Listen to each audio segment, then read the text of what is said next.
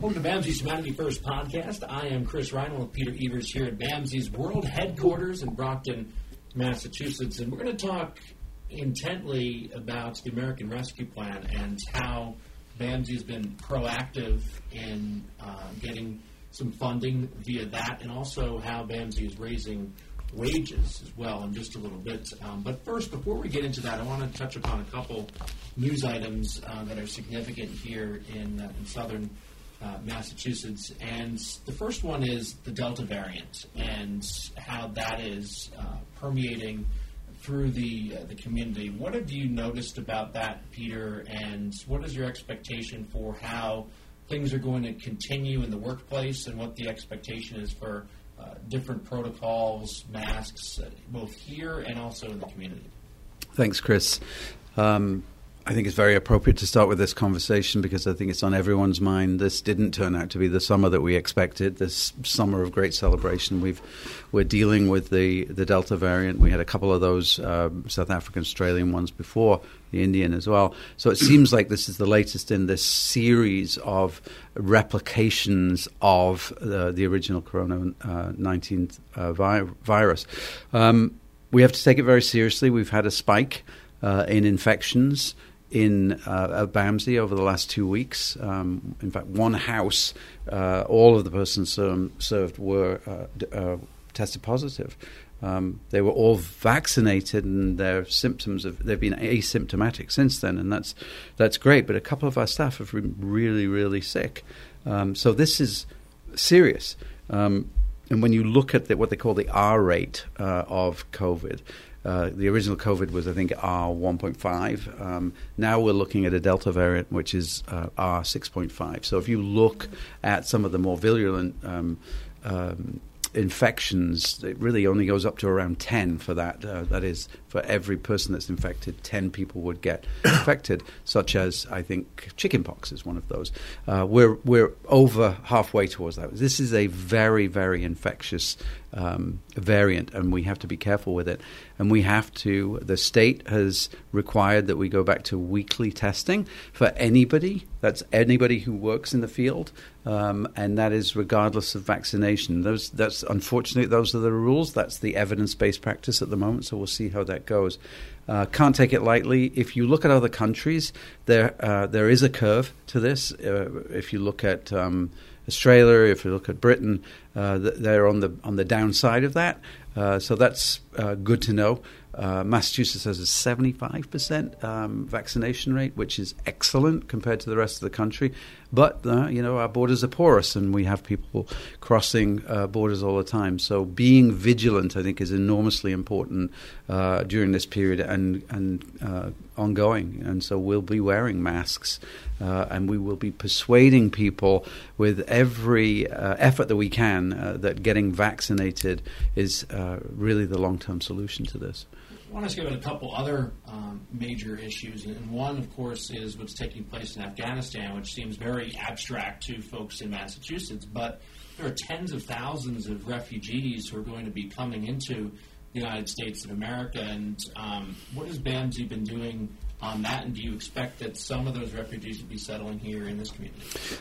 We don't know yet, but likely, I think there is going to be an influx of folks. It's very sad what is happening in Afghanistan at the moment, and I just want to recognize as well our armed forces who are out there and who fought for Afghani freedom, and it's a very difficult time when they see that all of that good work was undone in such a short period of time. I'm not going to get into the politics of it, but the ramifications are that there will be significant people, those people who helped U.S. and UN forces over the last 20 years who need to get out of Afghanistan as quickly as they can, because I don't believe that any of the messages that we're hearing around a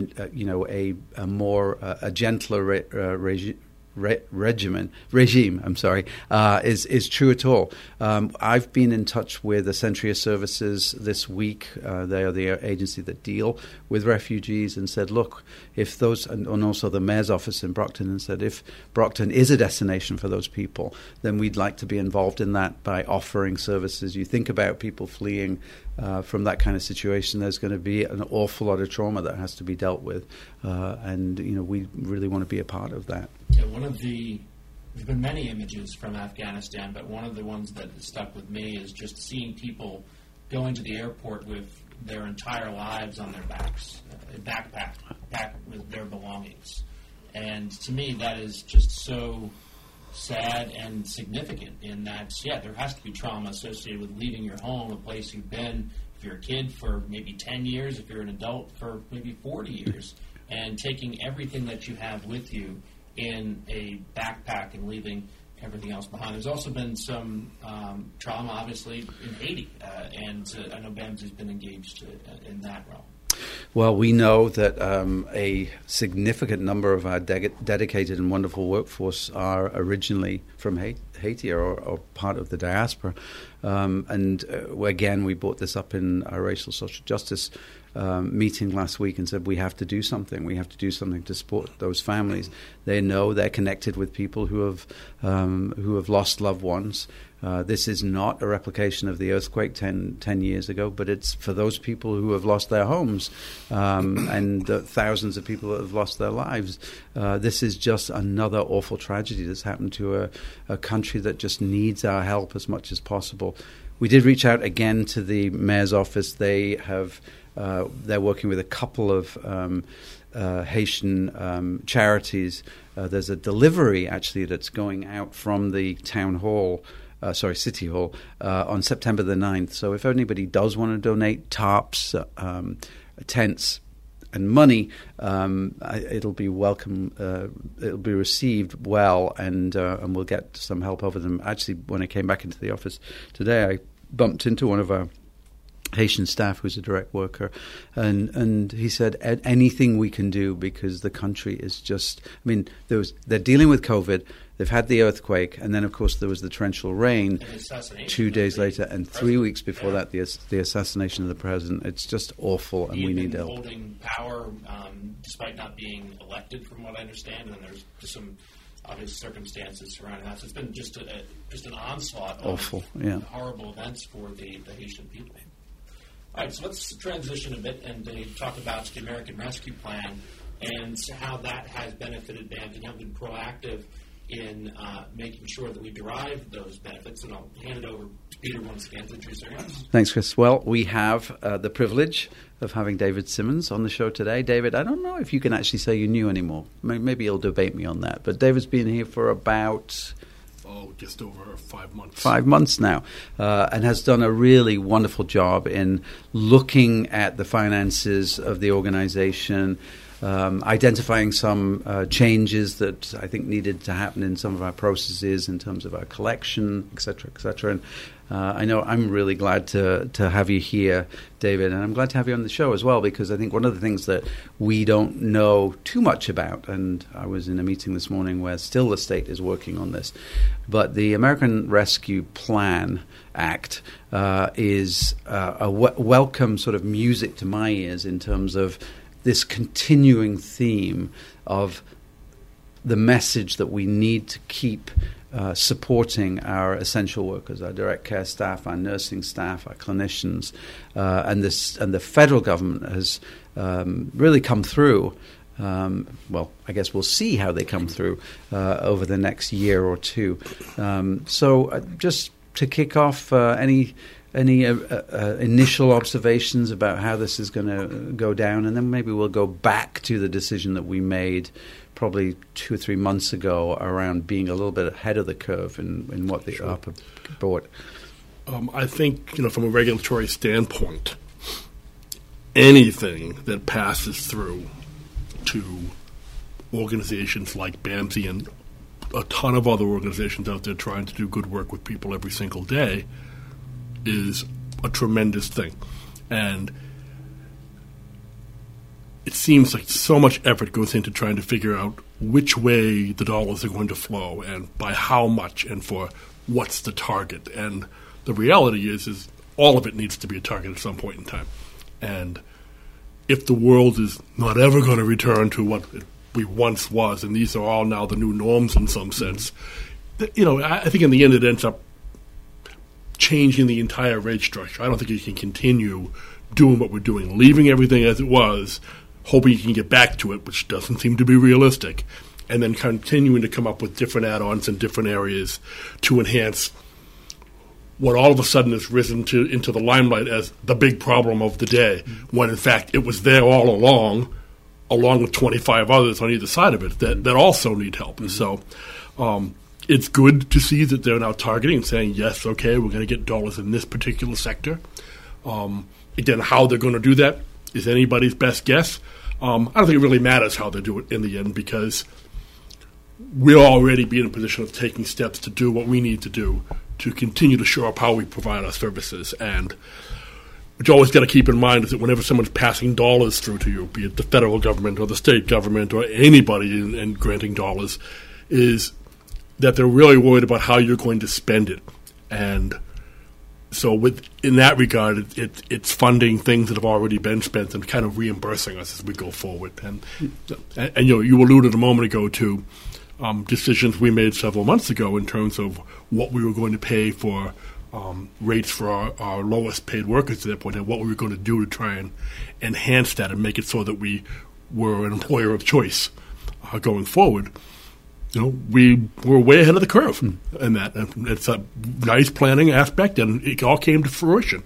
And that dollars are coming back, and so the reimbursement factor is already there. So I didn't want to talk about the global nature of the plan and what we implemented. But no, I think you're right. I mean, we will be flexible. If somebody's going to send us money, we'll find a way to accept it, right? Exactly. And there was a conversation this morning at our trade association, and again, I was sort of quietly proud about what we had done, because there's a couple of things that really worry providers at the moment, like BAMSI. One of them is that there is a stipulation with this money that it has to go to our direct care frontline workers. We don't have a problem with that, because we committed that money already. And in some ways, not only does it look like, and it is, that we made that decision before the ARPA came out, but it also means we don't have to worry about that how we allocate that money, because it's already self-allocated by the decision that we made. And so when other folks are saying, well, we think we're going to give people bonuses, reason they don't want to give pay raises is that they don't know when that money's going to end. Mm-hmm.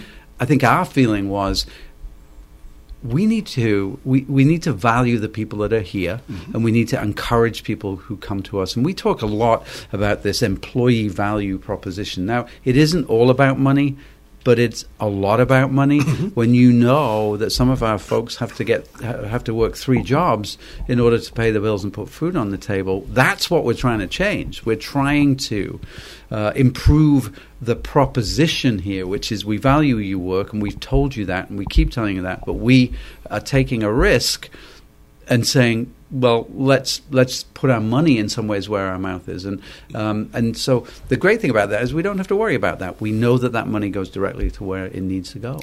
And I think that we've already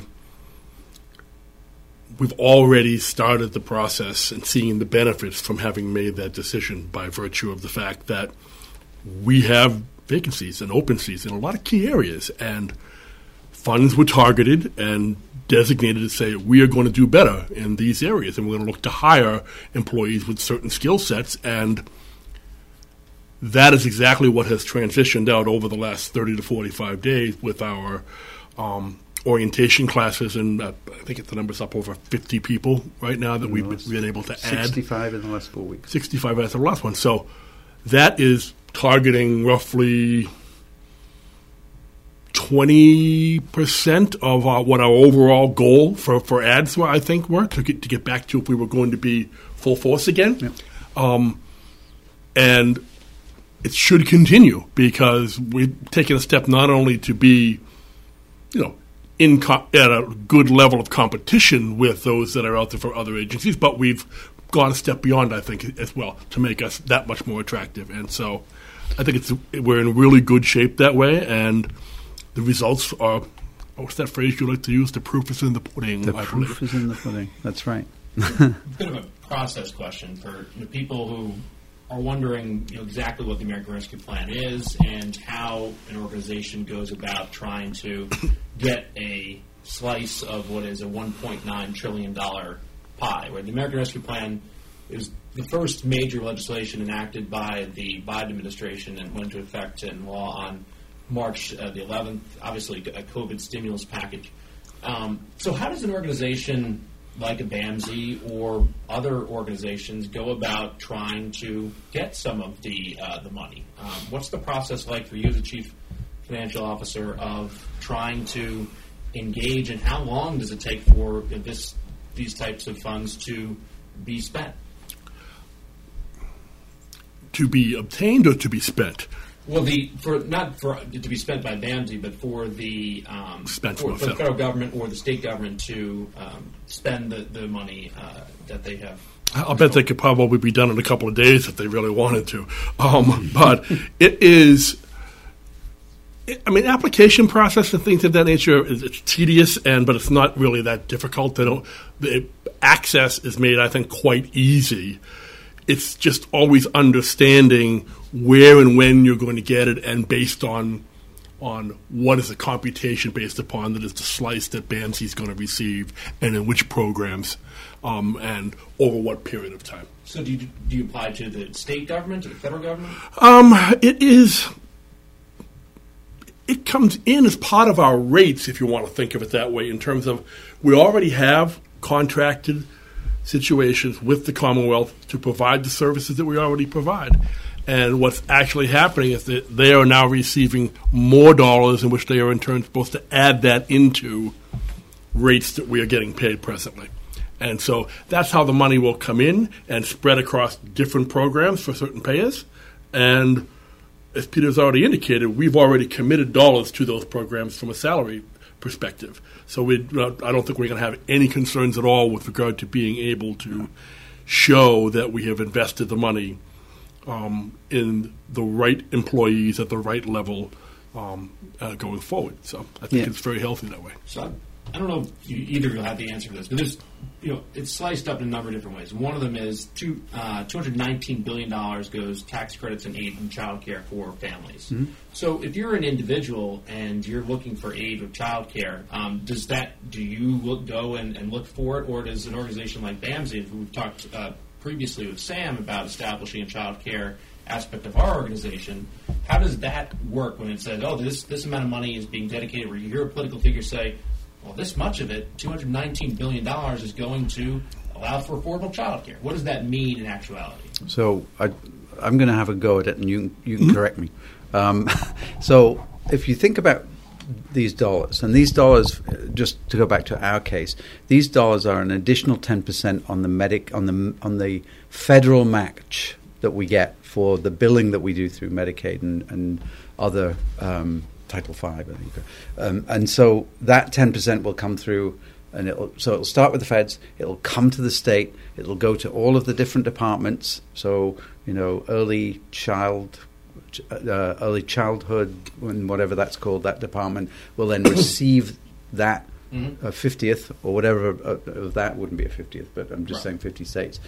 And then I would imagine there will be add-ons to childcare facilities in the same way that they are for us. If the special projects, they'll put what they call requests for proposals out for particular things.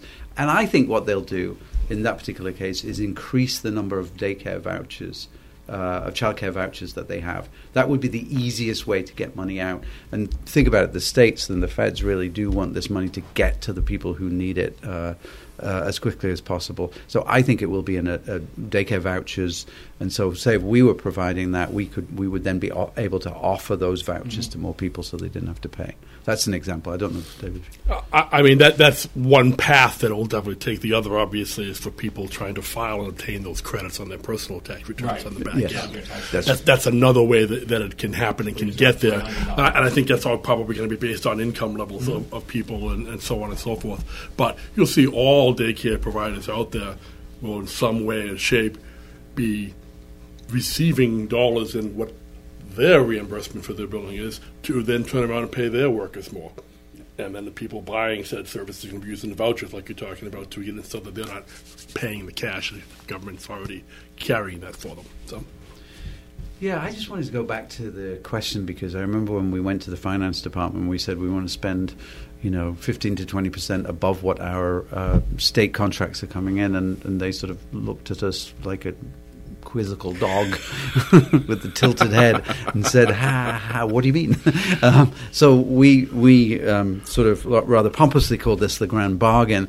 But really, David, can you talk a minute about that? Because, every law of chemistry and physics is that the equations have to balance at the end of the day. And so we had to put a plan forward to say, this is how we'll account for this increase.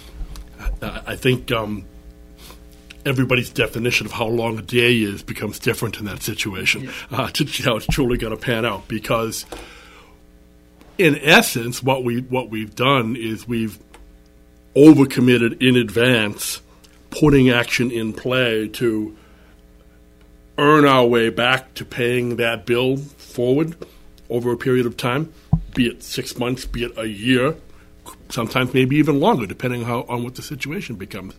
And that's only a simple function of being willing to bankroll the effort, if you will, until such point in time as either reimbursement catches up a little bit or the cost savings initiatives that we put in play or the change in manner in which we do business allows us to be able to pay that good competitive living wage and achieve the organization's overall results at the same time.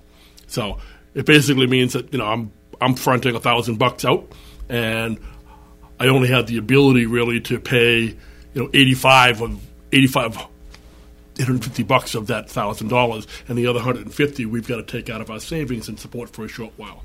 And then if we do better with our hiring, well, then it costs less having your own employee in place, even at this increased level, than it does to pay everybody at an overtime rate, in which you're also then really taxing people and making the staff less effective in the care they deliver, and then also not having to purchase as much from agencies that are in place to do nothing but provide people when there is a staffing shortages for places. So in an actuality, what does this mean for the BAMSI employee or potential employee when you say living wage? Does that mean what is the minimum wage, if you will, for BAMSI going to be? What are you pledging to do for workers? For everybody, the minimum starting salary will be between $17 and $17.50. I think there's a couple. I think our sleep overnight folks are paid a little less than that because they come to work to sleep, although that's a very important role. But yes, that's basically where we are. Before then, we were as low, I think, 14, as even lower. Yeah, 13. So that's a huge adjustment. In some cases, around 20%. So that. Yeah, that's the minimum wage. Yeah. And so that means that people, and I've heard this a lot, and I don't know if you have, David, but I've heard that people say we felt valued by that. We felt that the organization did something, did a big thing. Because I'll go back and say I think we've done a lot around selling the idea of BAMSI to our employees with listening sessions, with tuition reimbursement and remission, and making sure that our benefits didn't increase a penny to folks this year. All of those things are these little building blocks of building a trusting relationship with our employees. But if you can actually step up and say, we're going to recognize your essentialness by increasing your salary, your wages and salaries by 20%. People notice that, and they certainly are, I think. Yeah, normally what happens when you're trying to do something like that, you're giving with one hand and taking back with the other by having benefits cost more.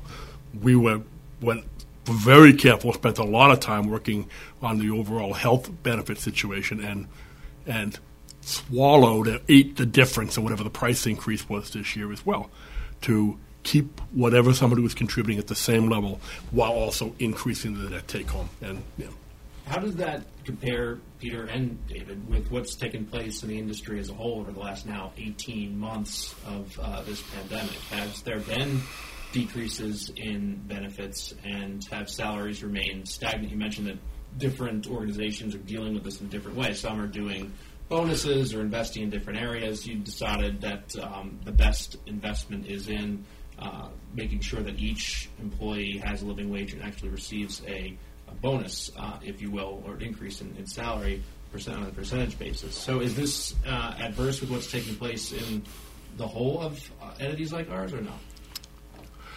I think it is comparable in many cases, but everybody's composition as an organization is different depending on how old they've been, how old they are, how progressive they are in terms of what they're trying to do, because the model can't be the same anywhere because no entity is exactly the same. So it's just it's a hard sell. But I have had multiple conversations with some of my peers out there, and they hear what we're doing, I hear what they're doing, and it's like, sometimes some of what they're doing is, oh, this makes really good sense, and I'll bring it to the table with us, or other members of our team will. And other times you kind of sit there and go, man, that doesn't sound like the right way to go at all, but I'm not living in their shoes and what they're trying to achieve. I think everybody's trying to do their best with these things, but some, I think, are going above and beyond in different areas, and I'm very proud of the fact that I know that we have put forth a really solid effort and package to go forward to say this is what matters out there right now. And yeah, I think I would agree. And the people that we work with are good people, and other organizations are doing things slightly differently. We just made a decision to go forward with this, and I think it's going to pay off. But, Chris, can I just address one thing you said? You said a living wage. That's one of those things that, in Massachusetts, it has a high cost of living. And we've made adjustments upwards in people's salaries and wages, but I'm not sure if it's still a living wage. And it's still something that we need to fight for. For me, it's a social justice issue that we're asking people to work 2 jobs because literally they can't feed their families and pay their bills with that. We've talked about the significant increase in the cost of living. So the living wage is something, as you mentioned, is a moving target, particularly with the cost of apartments and houses and used cars. all these increases in inflation of cost. It's very difficult to keep up with that. And we talked a couple shows ago about how much you have to make on a individual basis in order to afford the rent around here or in New England at this point, and it's $50,000 to $70,000 for a person to have to make to afford to live in an apartment. Yeah, that's right. It's difficult. So I just wanted to address that, and I just think that this isn't over. This battle isn't over in terms of making sure that the people who are doing the wonderful work that they're doing on a daily basis are recompensed appropriately for the effort that they put in.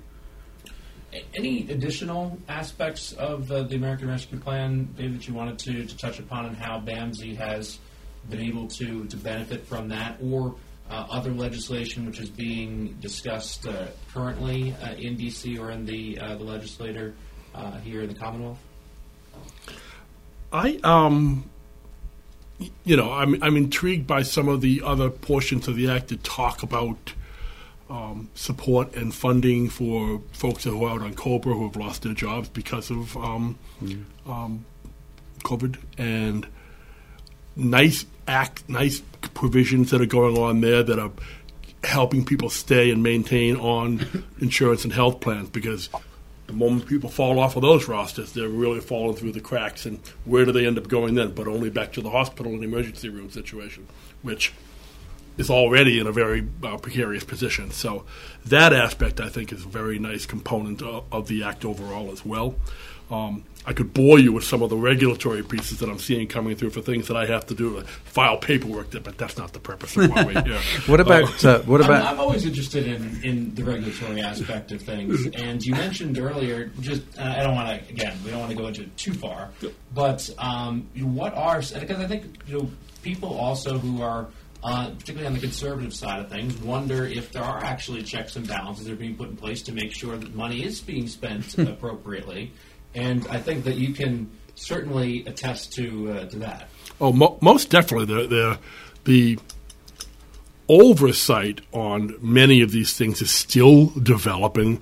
Something highly in the public eye was the payroll protection loans that were going forth, and then the potential forgiveness of those. You'd find that and there were parameters in place that only allowed so many people to participate initially, that they were then opened up to other people to participate, and then you've seen people coming in and taking loans and paying them back and being worried about fines. And what I've found for the most part is when I talk to people who have actually applied for the loans, they had a very good reasons for applying initially because they didn't know what the government was going to do. And in certain places, that meant that they then had money they didn't need, and they're turning around and they're paying it back. Plus, there are annual audits that are going on for anybody who took over X amount of dollars. So that whole program is something which is being scrutinized quite heavily and quite properly, I would say. We want to, because what you don't want to have anything have to happen is that anybody who's done things the right way, business-wise, throughout the years, has earned their way to a certain point that they have to consume all of that to keep it going, while others who have maybe just been barely on the cusp all the time are being funded and supported to rise up again. Right. So that was always a big, people wondered what was the effect of COVID going to be on the marginal business, right? The one that was operating in the margins. And is it COVID that the reason that they, we're not having success, or was it poor management? And what was going to be the effect of a government bailout with them? Our view, you use the term bailout, and I think that's a bit strong. It was funds being targeted to areas where it was needed because organizations all of a sudden couldn't do or provide services in the manner in which they did before, simply because of the risk of virus and spread and so on. So having to spend dollars to mothball organizations or programs, if you will, and close them down. Those were the funds that came back in for an organization like us, for example. And it kind of left us at almost, did it make us whole? No, but it really made it so that we could continue to do exactly what we're doing and to be able to plan for the future instead of feeling like, oh, it's all hopeless, and it's not, because it's not hopeless. There is always a way to keep pushing forward. It's just it's always becomes a choice of how you want to try and operate and what your organization to be. But there was always going to be the need to reward those people who were coming in and working 2 weeks live-in to stop the spread of infection. When you say bailout, I think of the cruise line industry. And I was speaking specifically to the payroll protection plan that David was referring to, not to the nonprofit sector, but to cruise line, airlines, the restaurant that was, running in the red for 5 years in a row and then gets a significant bump. And there's payroll protection money, but there was also money that was allocated to the governors in states to Main Street funds to give out that had no return. So literally millions of dollars went out everywhere, and there was not a lot of red tape on, you have to, no, you can spend it however you want. That literally is what Governor Chris Sununu in New Hampshire told businesses. It's your money. Whatever you apply, you get it. Spend it. I do think, though, that that we are very used to being held accountable because a lot of the money that we spend on the services are taxpayers' money. So we don't really have a problem telling people how we spend money, and I think we never really have done. And I think the decision that we made a month or so ago to make sure that we were rewarding our direct care staff has made it easier, in my opinion. Yeah. I mean, it's like the ratio hasn't changed in a long time. Actually, it's probably gone up a tad, I should say. You've gone up from 72 cents on the dollar to 75 cents on the dollar is people doing work and benefits and taxes you incur in order to do that.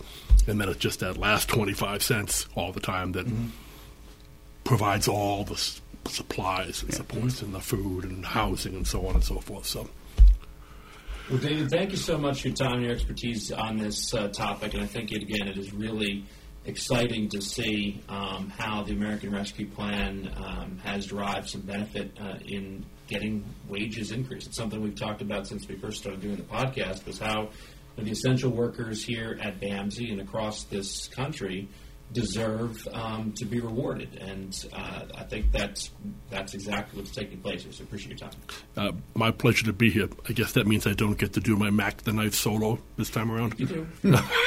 No, get out of here. Thank you so much. First podcast. I'm Chris Ryan for Peter Evers. Have a great rest of the day, everybody.